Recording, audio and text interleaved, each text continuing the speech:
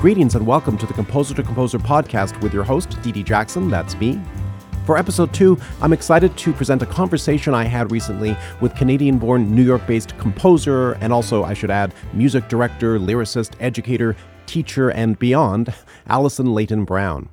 I first met Alison when she was a panelist here at an event of the Society of Composers and Lyricists in New York, a really excellent organization that anyone based in LA and New York should consider joining, and certainly even beyond. We got into a discussion afterwards, and in the process we realized we really had much in common well beyond our Canadian-born background. Particularly, I think, maybe our desire to approach our careers with a healthy dose of eclectic variety from project to project versus the more single-minded approach that many others choose to take, which I think we do both as a necessity, perhaps, but also as an extension of our own eclectic tastes. We also both compose for the PBS show Peg Plus Cat among our various projects, and so in this podcast, at one point I also enjoyed diving in with her into the process of composing for this now 7 Emmy Award-winning show. So let's get started, and I hope you enjoy it.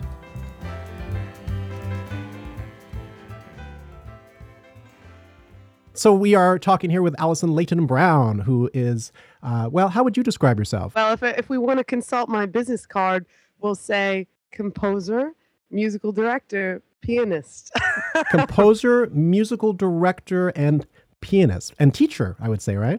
And teacher, exactly. This doesn't make it on the business card, but it's a part of my life for sure. Yeah, and that's probably one of the things that we'll talk about as we get going here in terms of the diversity of one's career versus focusing in on just one thing. We have actually several things in common, the first being that we're both from Canada, actually, right? Yes, we are. In fact, not too far from each other either, I believe. Well, let's say I grew up in Ottawa, but are you from the Toronto area? I'm trying to remember. Right, so I'm Toronto. Yeah, exactly. Oh, fantastic. From Toronto. Grew up there. Proud to be Canadian during these crazy times. Are you thinking in your back pocket, could always move back? Absolutely. If things go bad, let's just get... Absolutely.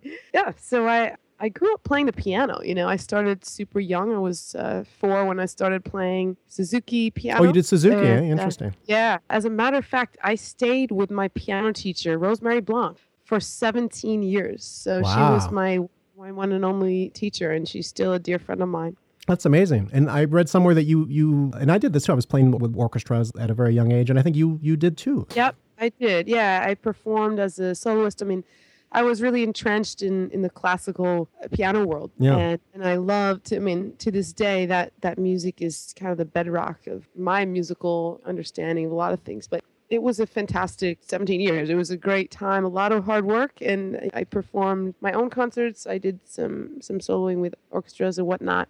And then I will say, as a teenager, the decision had to be made, okay, is this going to be my life? Is this classical performing career what I really want? And from about the age of 10, or my parents may say even younger, I had already been writing my own music. So I knew that there was more out there. And by that, I just mean I knew I wanted to diversify what would become a theme for the rest of my life. Yes. I know the feeling, yes. No, I knew there were more sounds out there that I really wanted to get my ears around, as well as my fingers around. And that led me to jazz school. I studied jazz improv as well as composition at Concordia in Montreal. For your undergrad? And that was an amazing program, which was actually an interdisciplinary fine arts degree, which kind of let me design my own course of study. And it's a program that no longer exists. I lucked out to be there at that time. It was a great time to be at that school. Was Jerry Brown there?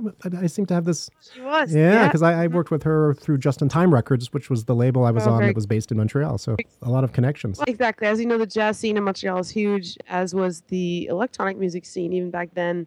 The program that they had going was electroacoustics, was what they called it. So I could dip into some courses there and straight up composition and orchestration courses, as well as honing in on some jazz piano skills, which was just a lot of fun. I started playing in bands. I played in some rock bands and different types of music when I was out there. To this day, a lot of great music friends who still live in Montreal, making a living playing music. And it's an amazing community, as I think you know. I mean, definitely, yeah. That's actually where I first got noticed at the Montreal Jazz Festival, and really, and I was played there many times over the years, and they have an amazing jazz festival and a great scene. It's an incredible place to live. I don't want to backtrack too much, but so when you were doing classical piano, I'm just curious: was there any negative blowback about your burgeoning interest in jazz by anybody, family, or? There was no blowback.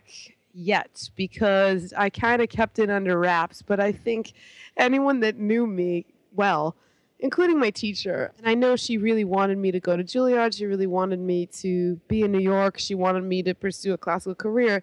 Even she knew I was getting really excited by some of the pieces she was throwing at me that were a lot more kind of interpretive, expressive. Even some of the crossover stuff. I remember playing Rhapsody in Blue, for example, or Gershwin Preludes, and just Love those, yeah. loving it, and she gave me more of that stuff. She was not holding me back at all. And So she could see your interest going into that area. She really could. And honestly, it wasn't jazz per se that I was thrilled by. It was the existence of kind of freer musical realms, because of course classical music, the freedom comes from really playing by the rules first and then letting yourself go within those constraints and interpretively exploring. But I was interested in writing my own stuff, and I wasn't writing classical works at age 12 and 13. I was looking to experiment a little.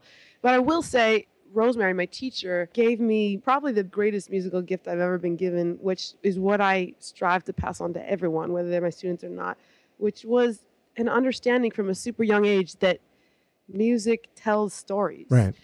And this became not just a thrilling concept for me, but the cornerstone of my whole following decade and more and my career.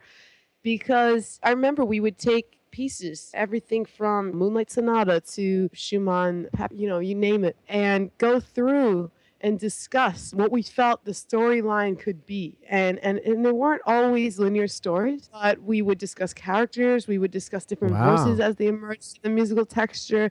Yeah, and I mean, this was so far out there when I really think about what most piano teachers are teaching.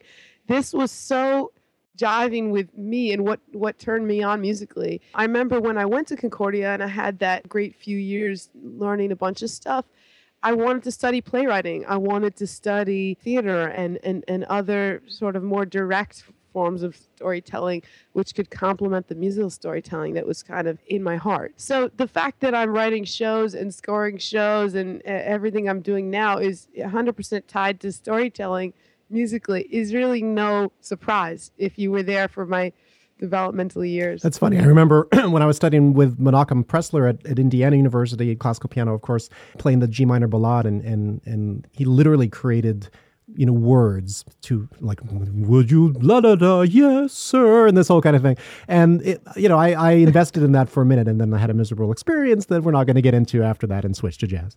But yeah, so I hear what you're saying. Well, now, speaking of musical theater, you started to get into that and study that more formally. Well, right. When I was finishing up my degree in Montreal, I heard about the graduate musical theater writing program, which is at Tisch at NYU. But I remember that I had no burning desire to have, obtain a graduate degree. But I remember that from the minute I read about that program, I thought, my God, this sounds incredible. At the time, 10 composers and 10 playwrights or lyricists were selected. And this was an international program. And we would spend 2 years writing with each other in just different configurations. Wow, that sounds amazing. It is amazing. It truly is an amazing program. Major props go to that program. It's still going strong. Is it still 10 and 10? It's not. It's grown. I'm not sure what the numbers are now, but I know it's surpassed that by a lot. Right. But I love that intimacy. One of my longest collaborators, Sophia Chapajev, who's a playwright and lyricist, I met her through one of those random pairings in our first year, and we've written 7 shows together since. So, I mean, great people. Yes, I did learn a lot more about musical theater itself, about the canon, and actually, I entered that program as a composer lyricist. Really? So had you been doing a lot of writing word-wise up to that point, or? I had done a fair bit, but really, I guess we'd call it untrained. I remember I had an album that I really don't want anybody to know about, but here I am telling you. Let's play an excerpt now. Okay, yeah. No. Please, God, no. But as a folk singer-songwriter, when I was maybe 15, 16 years old, and these were just my own songs, angsty, I'm sure.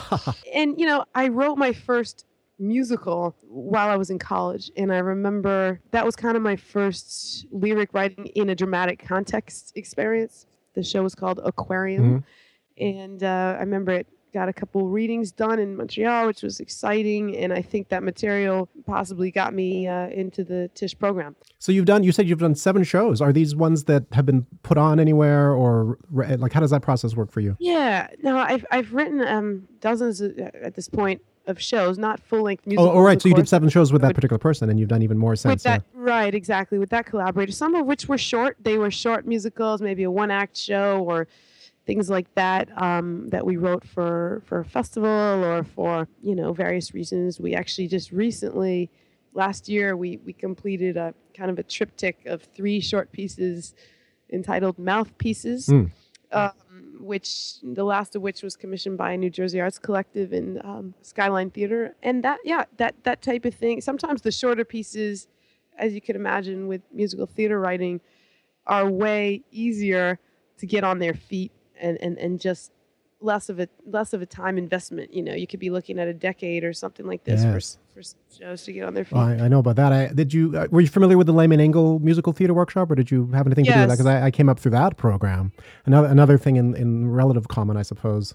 And that was always what they told you. They would say that, be prepared for a musical theater piece to take 10 years from inception to performance. And in fact, there was a musical recently, Should Have Been You, that I remember, years ago being workshopped in that class, and which recently, I think in the last year or so, came and went to Broadway with some of the same pieces that we had given input into and so on. So yeah, so that's actually maybe a smart strategy, if it was a conscious strategy, to do smaller things and feel your way through it. Because yes, it's a tremendous commitment of time. Well, and as you know, often there's no money up front at all. Right. So you're writing, in a void, as it were. I mean, if you get accepted to NYMF, for like the New York Musical Theater Festival, it really, in a way, it suddenly becomes a financial burden, even though it's an honor. Well, that's right, because you're producing your own work. Yeah, it's really something. And major props to all those writers out there who keep taking on the big pieces. And I am one. I continue to write the longer pieces, although the short ones and the bite-sized jobs keep me afloat in the meantime. Right. So that's, I'm assuming, what got you to New York, and I'm assuming once you got there, you stayed, which was similar to me as well. Is that right? So what year did you come here? I don't want to date myself. Let's just say the early 90s, or no, actually 89, actually. I've been here since. Oh, I was doing my master's degree in jazz at the Manhattan School of Music, and then I just kind of stayed. Or were you able to do it as a Canadian? Did you have like an American in somehow, or? I do. I'm a dual citizen. I am an American citizen. Same as me. Yes, we avoided a major headache, as many people know, dealing with that whole visa scenario. But yeah, I actually moved 1 week before 9/11. Wow. And so I'm approaching my 15-year anniversary in just a couple weeks. They say it takes 10 for you to be an actual That's New right. Yorker, so you're right. that and then some. And then some. Yeah, so it was a very rocky time to arrive, particularly from another country. And yes, the fact that I stayed, I think, is a testament not just to the amazing people that I met through that program at Tisch, because they became a great jumping off community of collaborators, but also the community here in New York City, which I really, really connected deeply to. I think anyone who lived through 9/11, I mean, not to go on about that, but it really does bond you to this city in a very important way. But I stuck around. I was really doing a lot of writing for dance in my early days. Modern dance. I had begun working at the American Dance Festival, which is happens down in North Carolina. And I was working as a musician, as a pianist, and I would play for, master classes, hours on end, and improvising in rooms with a whole bunch of sweaty dancers. Right. I've done a bit of that. Yeah, it was cool. Actually, it was hot.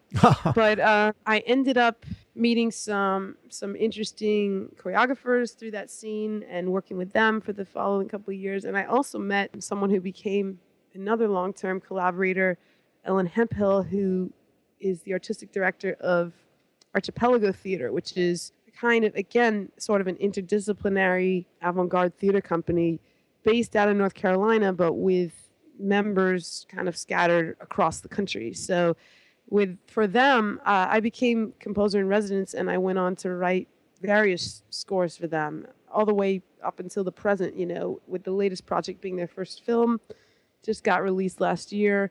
Yeah, really exciting collaboration. But one of my life experiences, I'm sure you share is where do the greatest connections and jobs come from? From other connections and other jobs, right? Because these are the people who lead us and the experience that lead us to other potential collaborators. People hear our work, they work with us, they refer us to other people. And I don't feel like it's an accident that dance world led me to them. And yeah, I remember one of the first conversations we had after a Society of Composers and Lyricists event, which is an organization we both belong to and I'm sure would recommend to others as a great thing to do, absolutely, especially if you're based in New York or LA, but even beyond potentially.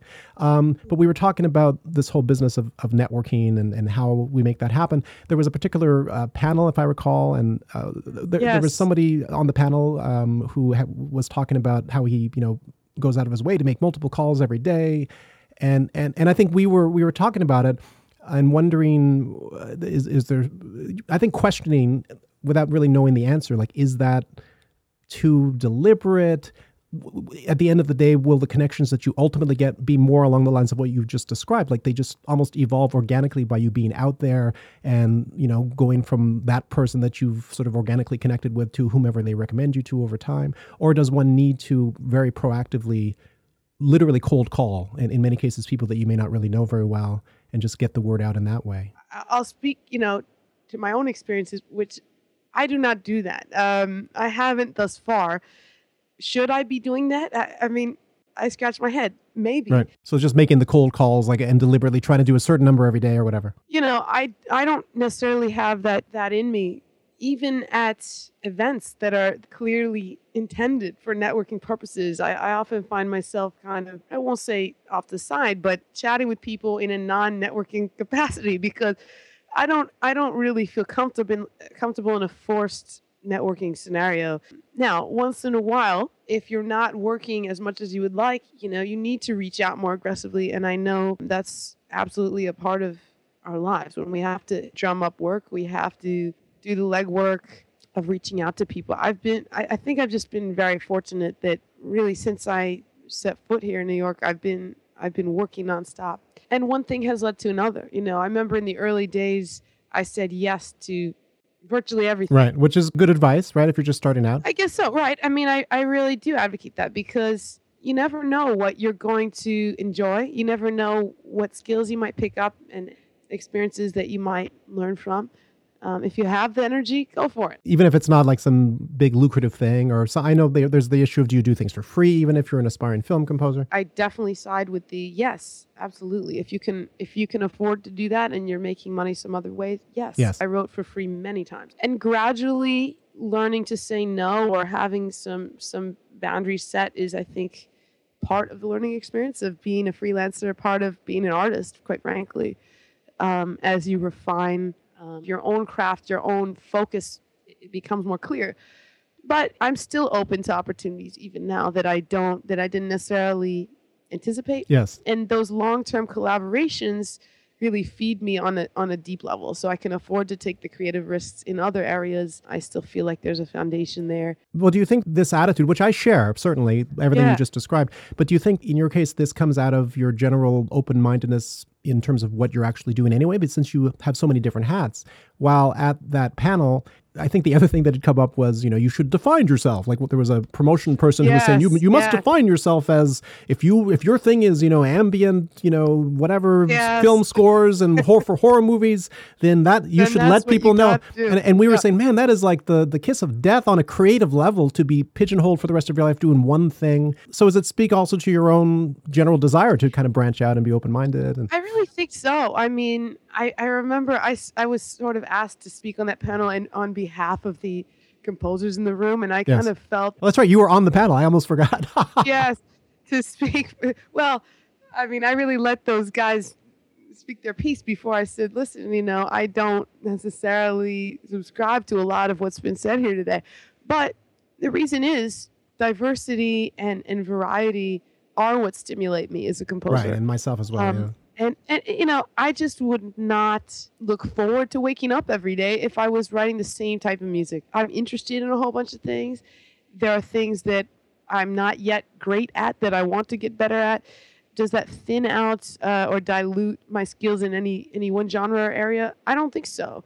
I think often the jobs that I end up getting are ones that make use of that versatility Yes. and ones that kind of need somebody who can jump across stylistic lines and pull from different areas. And I get it. I might not be your person if you want the top ambient horror film score, electronic, whatever. That's not me. However, as you know, a lot of films, a lot of TV shows don't sit in one sonic genre, one musical genre. Right. And so I found it really useful to be able to mix it up. I wonder too if that attitude that we heard on the panel, and again, not necessarily taking anything away from it. There might be some legitimacy for people who are, they really are into finding that one thing that they do well and really pushing it. But I wonder if it's also like a Hollywood, like a West Coast versus East Coast mentality, not to overly generalize either. Yeah, and that's actually really interesting because I think there's truth to that.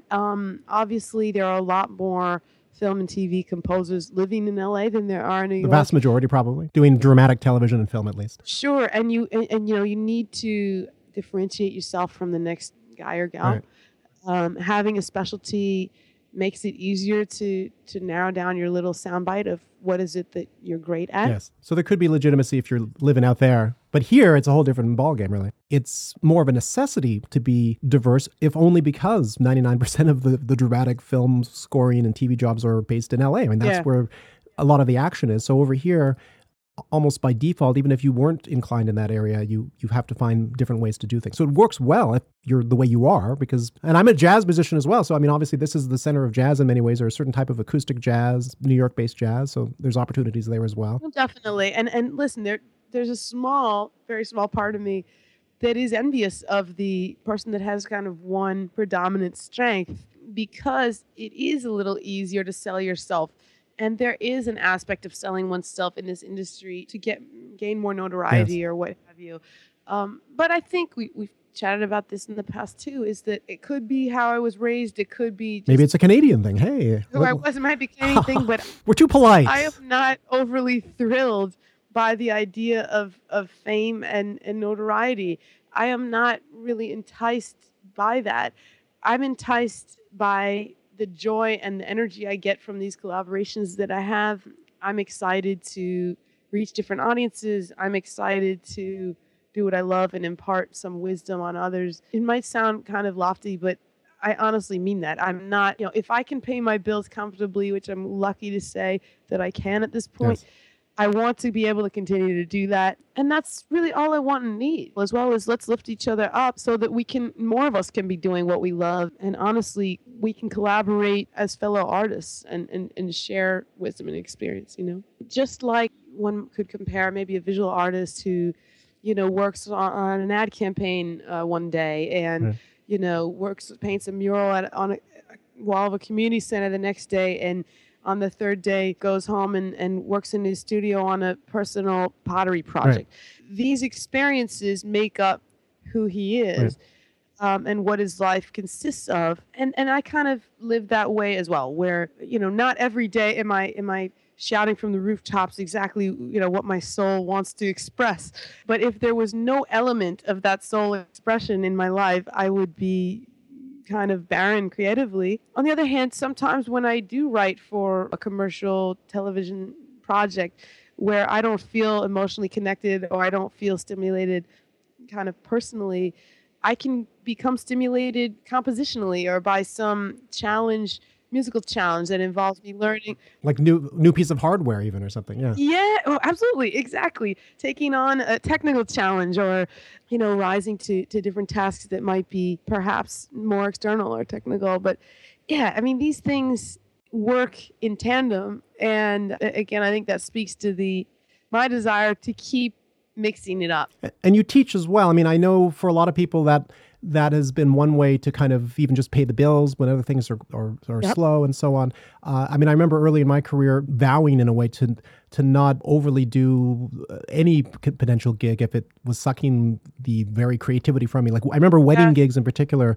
Ironically, Ironically, I have a friend who just asked me to play at his wedding next month. But that, with rare exceptions, I friend. Yeah, I mean, I remember one gig playing for what I thought was an hour, and I looked up and it was like 5 minutes had gone by, and I was like, oh boy, this is. Oh God. So I tried to avoid that and find things that maybe might be only tangentially related to live performance, but I could enjoy doing it with a different part of the brain, so that when I was doing the creative thing, I could really go into it full force. So that's probably part of the solution too, right? To find something that helps pay the bills. And No, that's it. And what you said was a different part of the brain. Yes. And I think to me, that's exactly what it's about is, I've grown to love my teaching and my students. do you have like a lot of them now? Or I know it's private now, I right? have quite a few. Yeah, I've gone private. I've privatized. Because you were teaching at Tisch for a while, I think, right?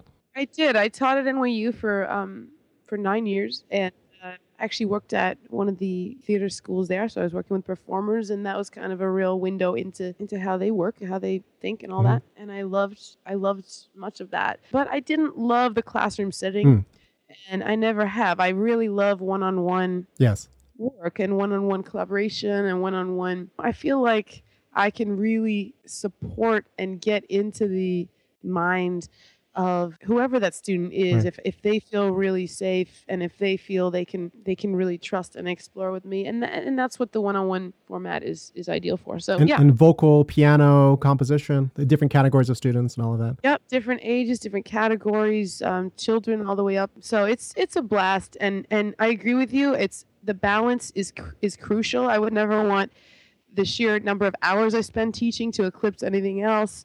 I need to really be very protective of my creative mental space, and that involves not overbooking my weeks. It involves not trying to be in too many places physically. Look, I am still learning how to strike that balance, and I think I will continue to learn till the day I die. But it's tough. Occasionally deadlines emerge, and then your focus goes towards that project. Other times Yes. you might get overloaded in this area or that area. But I do love the change of pace. Also, as composers, we spend so much time alone in our Yes. studios. I'm a people person, I like the alone time. I'm very concentrated when I am by myself, but I like to talk to people and I want to be with people. So when I have students come, I'm excited to see them, their energy, and get into their head for an hour before I go back to mine. Yeah, no, I hear you. And I was actually, speaking of teaching, I was doing Harlem School of the Arts for 4 years and really diving in. But it got to the point where it was getting oppressive in terms of just the time commitment. And so just like you're saying, I decided I wanted to spend more time with my family. And now I'm just sort of teaching at Hunter College part-time and going in once a week or so. And it's sort of the right mix for me as well. I love that. Yeah. And another thing you brought up a second ago is also the role of playing or performing in one's life, which I've kept that as kind of the third piece of the Venn diagram, which is I've never stopped playing the piano. I've never wanted to stop playing out. When I first moved to the city and I was in school, I took kind of a few years off, meaning I really just went into composer mode. Yes. And I didn't play. And sure enough, I started to go crazy. I needed to play. I was itching to get back out there. I formed my own group because I thought, look, I'm not waiting around for someone else to ask me. And lo and behold, that kind of spawned various other performing projects. And it's a great energy release. It's another form of collaboration. I love the band I play with now. We just have a blast every time we play. It's kind of a celebration. What kind of music would you describe it as being? This band, which is called Smith and Ninth Ward, it's a New Orleans project. Cool. New Orleans jazz, kind of funk, and some originals thrown in there, and a lot of traditional stuff too. Just great kind of brass band tradition stuff. Mm-hmm. I play keys and sing in that group. But yeah, it's super celebratory, and get to improvise, get to wing it. Yeah, definitely. It took me, I know personally, a while to reconcile the mainly two careers that I was leading other than doing some teaching. I was doing not only jazz, but more avant-garde oriented jazz. And then here I am branching into writing, which a large part of it for a while has been children's composing. And I really felt like there was this weird kind of wall. I even had two separate websites. I almost didn't want one group of followers to know what and only recently that I realized, well, actually, this is, I'm hoping at least an asset to be diverse. I merged my website into one, and it's all who I am, right? And I see your website is the same way. You do all sorts of things, and it's all on there, and it's all part of what makes you who you are. It's all on there. And you bring up the website, and I remember just the process of designing that site with the great designer Yes. I worked with, was really a learning experience for me, because I had to come up with, how do I clearly define myself in all these various ways that do overlap when I have a client or potential collaborator or employer who needs to know, listen, I want to hire Allison to score this documentary film set in Vietnam. How can I quickly bring those people to what they want to know in that one area, and someone else saying, oh, I want to take lessons from her, and somebody else saying, oh, I want her to score this cartoon. It's all good, and yet how does one clearly direct those different streams? That was a challenge. Yeah, it's an ongoing one for me, but I think it's something you got to do, because that's all who you are. I still haven't added the education wing or the educational component to the site, but at least the jazz thing is in there in the composing. I want to play some of your examples, but I have to ask you about Pig Plus Cat, since that's one of the things that we both have experience doing. And just maybe more broadly first, how you got involved in children's music as one of the many things that you do. Yes. Well, it's really been an interesting turn that my life has taken in the last year or so. And I say, I remain open because you never know what's coming at you. And this was, now when I look back, I say, this makes perfect sense. And it's dead obvious that I would be doing this at some point. But at the time, I remember laughing. I can't believe if somebody was filming me right now, what I'm doing, speaking these funny voices and singing and recording, it just seems because, by the way, that is one of the things. And first of all, we should mention that to people who don't know the show. Pig Plus Cat is now 7 Emmy Award-winning show. But one of the things that you have to do as part of the show, maybe you can describe all of the hats just with this one show that you have to wear. It's really, yes, this job is a perfect example of we as composers need to wear different hats or we simply wouldn't even be up for the job. We score the episodes, often wall-to-wall, incidental score. We're also writing songs, which take place at least 2 or 3 songs per episode. Although we're not writing lyrics, those are... Or words in general, yeah. But one of the wackier sides of the job is that we create these demos which are exactly timed to the second for the duration of the episode. Without any visuals yet. No visuals. We're just working from a script. However, in order to time that out perfectly, we also need to vocally record all of the parts, which means not just the singing, the song parts and the songs, but all of the dialogue. That's right. So you're acting all of the characters. I do the same thing. It's hilarious. Acting notes from the producers. No, it's fantastic. And of course, the end result sometimes, and I think this definitely has happened with you, is they get the equivalent of demo envy, or they fall in love with whatever you did in a particular voice, and then you start getting hired to do actual vocal work. I was called in once. It was funny. My one experience being asked to actually record was for an episode that I've now found out from J. Walter Hawks, who's the music director on Pig Plus Cat, that it was never aired. It was for the Wonder Pets, and they wanted me to be the genie. And I had laryngitis literally the week before. And so I couldn't hit a high C or some relatively low note. And it was the biggest disaster of my life in terms of potential future as a voiceover artist, which I never wanted anyway. So it was all good.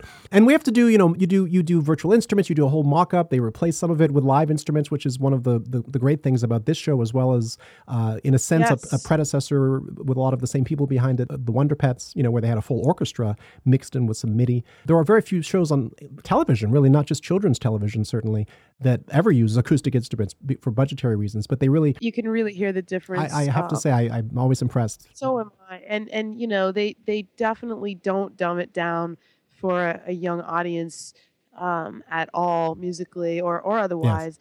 Yes. And that's one of the exciting things about the show. Let's not forget, we also score. We create all the actual physical charts. We create the parts and the score. That's another hat. Yep. And what is this thermometer? A thermometer is a stick that measures the temperature, how hot or cold things are. Watch. When it's icy and snowing, a strong wind is blowing. This line comes down 'cause it's cold outside. How can you tell what the temperature is? A thermometer is your guide. When it's sunny, so much sun, and you're sweating a ton, this line comes up 'cause it's hot outside. And I can tell what the temperature is. A thermometer is your guide. Check that thermometer, you know you've gotta check when you need to know if it's cold or hot. Do you need a sweater? or do you not? but What can't be denied. Just take a sec to look and check. A thermometer is your guide. Let me ask you a couple of questions about that. I'm very curious. In terms of just the compositional process. I mean, one of the things I know I've experienced with them is they'll often have either a piece or a lyrical structure of an existing piece, anywhere from that specificity to something a little bit more general, like a general sort of stylistic approach in mind. And sometimes, occasionally, no, particular approach whatsoever in mind. So with this piece, did they sort of say, oh, it should be based upon such and such, or? Yeah, in this one, no. It was one of those open-ended ones. So you just came up with that vibe? Yeah, and I threw this one at you because it was actually the very first one I wrote for that Really? Wow. First episode. And that first episode had a steep learning curve for me. It was the first kids TV score I had ever written. Wow. Well, that's an auspicious beginning then, I would say. It was fun. Yeah, no, thanks. And it was very fun. It was, I would say, a lot kind of more frantically paced than what 95% of my work typically is. I don't mean tempo. I mean, just kind of flipping from one sound to another throughout the episode. Right. Relentlessly. I mean, there is right? a template. I mean, there's going to be 4 usually actual instruments, some of whom might be, multi-players, like multi-woodwind players. Yes. So there's a certain sound, but then you can add other stuff. In fact, was that you on piano, I'm assuming, or no? Yes, yeah.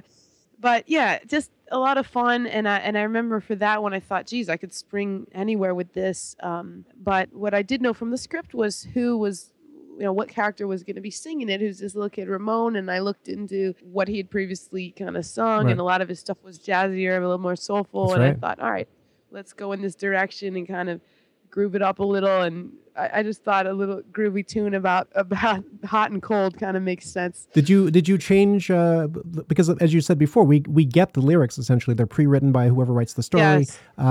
So did you end up having to change anything? What about the background vocals? Was that written in there, or did you add that? Yeah, I did add that. Yeah, but I remember this one being pretty bulletproof as a lyric and really easy to set. Right. The background vocals were definitely added.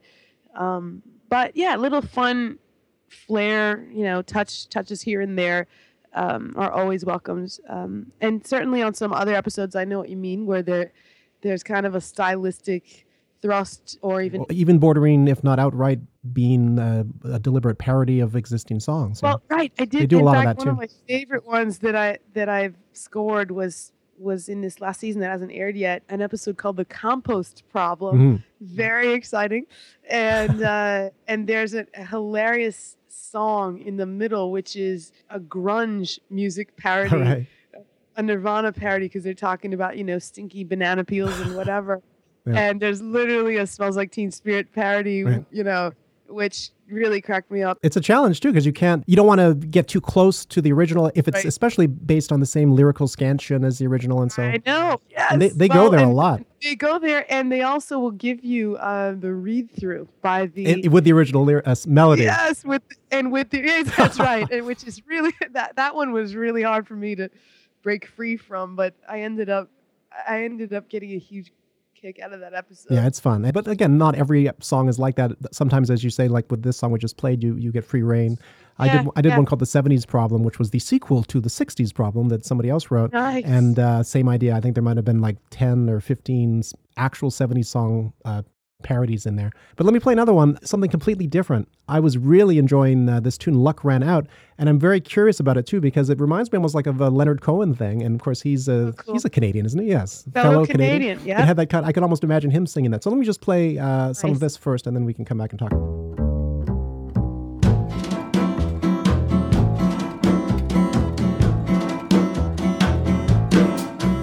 My luck's gonna turn, my heart's gonna burn, my love's gonna save the day.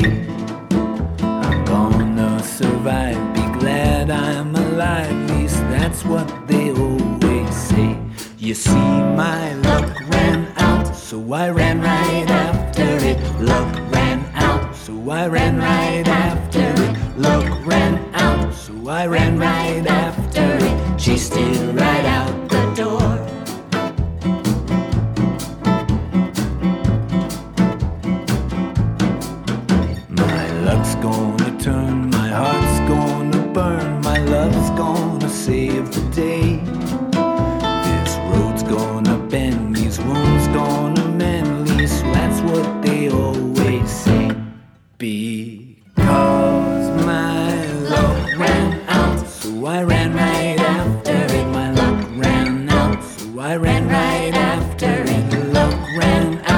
so I ran right after it, chased it right out the door.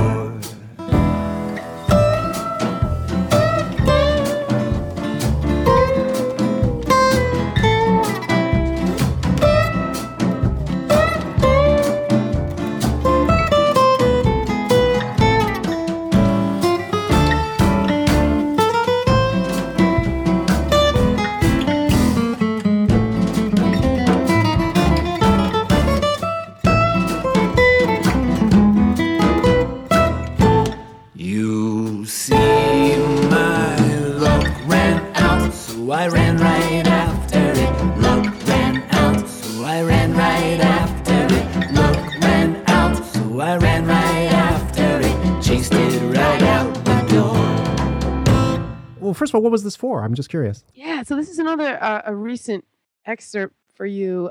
Just from this past spring, I was commissioned to score a play, a production at Duke University of a great comedic play called Bob, A Life in 5 Acts. Which is kind of a birth to death road trip, one man's life on the road, wacky characters and existence. Anyhow, but I worked with Ellen Hemphill, who is the Archipelago director I spoke about earlier. And she kind of gave me free rein to write songs as well as score this play. And in the script itself, in the act breaks between these 5 acts, it'll indicate, a song about hope or a song about luck, right? So this was a song about luck. I mean, I believe this actually was the end of the first half. But yeah, these songs. So it ended up being kind of a concept album that I composed loosely based on the play, but really kind of standalone songs. Did you do the lyrics as well? Or? Yes, I wrote the lyrics. Oh, fantastic. Yeah, that's great. And this one features a good friend, the Reverend John Delore on vocals, who I think is perfect for it. Are you singing backgrounds or anything like that, or playing the piano, I presume? I was playing piano as well as singing on that as well. Wow, that's fantastic. So this is another tune of yours called Jagged.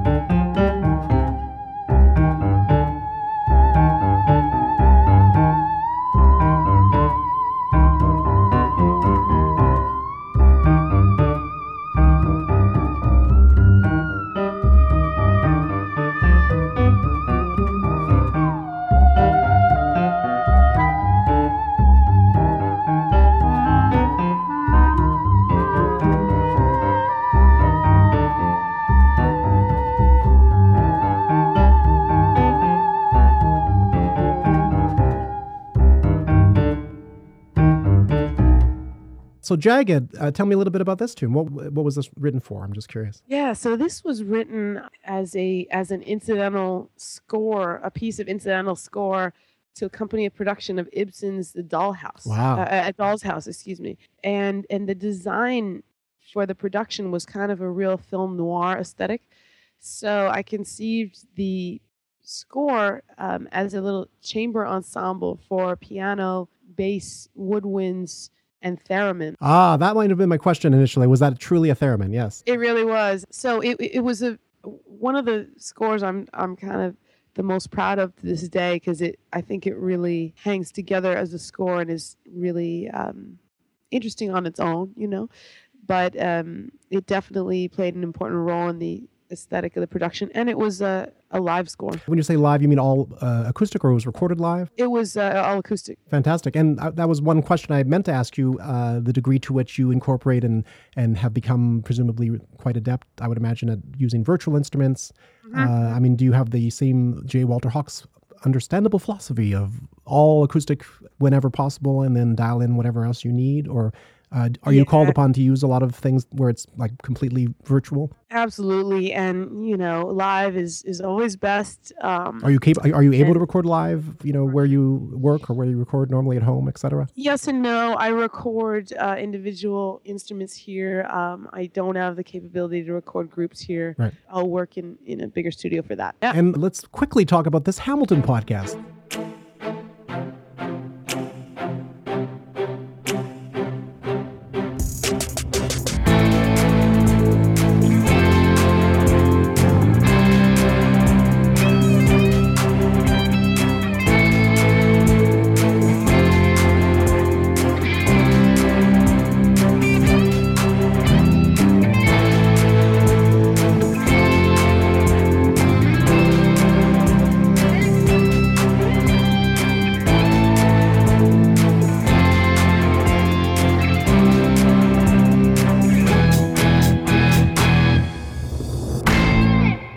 It's the first podcast I've scored. It was a really fun job. How did you get this job? I'm curious. In fact, Reverend John DeLore, who I mentioned earlier, another friend and collaborator, works for Midroll, a podcast company, and had asked me to work with him on this.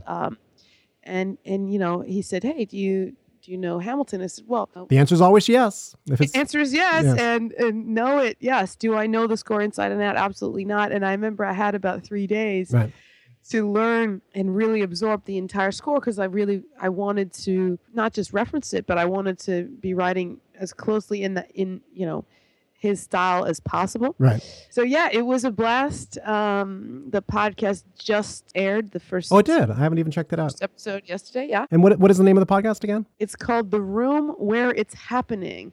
Appropriately enough, for those who know Hamilton. A really kind of fascinating podcast discussing the ins and outs of the material and the source material and various songs in depth, and should be really interesting. That's amazing. So let's summarize here. You have had a tremendously diverse, multifaceted career. We've covered a lot of that. We've also talked about the networking and the whole issue of, do you insincerely, randomly cold call people, or does it evolve more organically from the natural connections that you make in life?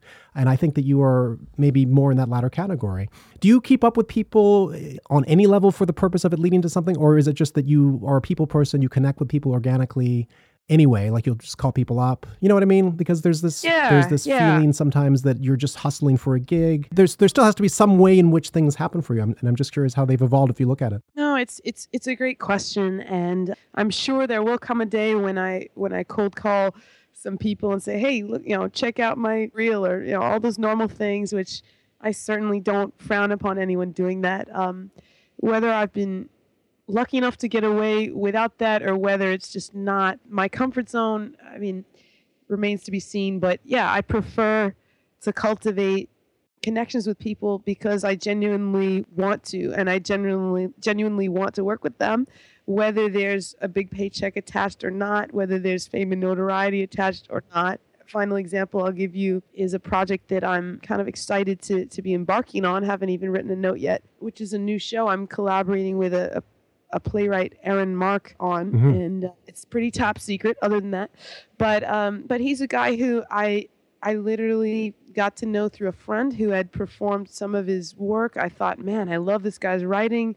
I'd love to just be his friend, honestly, and talk about life, get together. And we started doing that. We started talking about life. We started meeting regularly. We both found each other's brains interesting. We both kind of jived with each other's artistic aesthetic. And, one day we kind of went, "Hey, look, do we want to write a piece together?" "Yeah."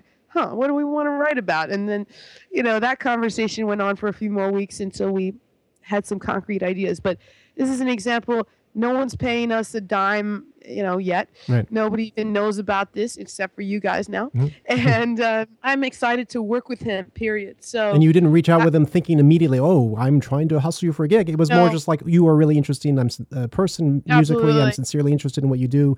Let's just, hang out and shoot the what and see what happens. That's right. Absolutely. Yeah. And I think, the fact that I do have teaching work, the fact that I do have other stable work and regular gigs does afford me the luxury to sort of say, hey, I want to scope out a potential collaboration with no strings attached, and hard times hit all of us. And sometimes we got to more aggressively knock on doors to get jobs. And, Yes. and that's part of the picture too. Yeah. So maybe the lesson from this is, in conclusion, the idea of having it come from some sort of place of sincerity. I mean, I used to write a column for Downbeat magazine for several years called Living Jazz, and I would give advice in that column. And that was always one of the things that I would say, that, you have to be willing to make yourself a little vulnerable, approach people who you sincerely are interested in, not people that you're just trying to hustle for a gig, a new term I keep using for some inexplicable reason. And not necessarily because you're, you have anything particular in mind, but you just feel like, well, this is a very interesting person. And more often than not, one would hope, or even if not more often than not, if even on occasion it leads to something interesting, well, more power to you. But you also have to be in a position to do that, as you also have just pointed out. And sometimes it's useful to have other ways to make a living until you get to the point where you're able to reach out in these different ways, perhaps, as long as those other ways are also compelling to you in some way, like teaching or doing something tangentially related to music. Absolutely. It's incredibly well put, Dee Dee. I completely echo everything you just said. And I do think if it's whatever you're doing, if it's coming from a genuine place of, I like this, I love this, I'm interested in this, Yes. You cannot go wrong with that steering your ship, Yeah, and trying to put yourself into a position where you, as you say, have almost the luxury to be able to do that. Because as you say, there's a certain desperation where they're just hustling. And it's that way often in the jazz world sometimes too. But if you can put yourself into a position where you can reach out in a sincere way to people, they also, I think, will see that sincerity in you and realize you're not just trying to pitch them or just try to hustle them in some way. Well, fantastic. Well, one final thing, just let people out there know where you can be reached. Oh, sure. Well, yeah, if you're interested in, here's my pitch right now. Do it. No, my genuine And she's doing it with all sincere- sincerity. She's not trying to, get anything No, in particular. don't try to work with me. Just That's right. kidding. No, I'd be thrilled to hear from anyone, particularly if you were inspired by anything you hear or see on my site, which is www.allison, ALLISON, Leighton Brown, LEYTONBROWN.com, AllisonLeightonBrown.com. That's me. Yes. Thank you very much. This is So welcome. This was a blast. Yeah, it was a lot of We fun could for me go too. on for days. We could totally go on, and I'm sure we'll run into each other at another Society of Composers and Lyrics event, etc., and perhaps have continued the discussion. To be continued. Yeah, maybe we'll come back in the future for part 2. Love that. That's today's show. Please be sure to see the show comments for links to things that we've discussed.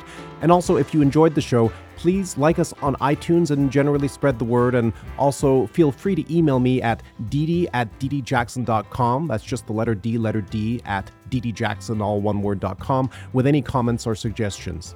You can also visit my website at ddjackson.com for more info on my own activities. Finally, since I have the PBS show Pig Plus Cat on the mind, let me close out the show with one of my own pig tunes for which I composed the music. You Can Count on Me, it's called. Until then, this is Dee Dee Jackson's Composer to Composer podcast, edition number 2, and I look forward to talking to you further soon. Take care. If I'm going for a sail and I'm swallowed by a whale, No need to be frazzled or flummoxed. Leave it to me. I'll get you out of his stomach. You can count on me. You can count on me. If you just request it, I can get you uningested. and we'll sail merrily. You can count on me. No matter the problems, the two of us could solve them. When you're in trouble, I'll be there on the double. If you're feeling blue, I'm the 1, 2, 3 for you. You can count on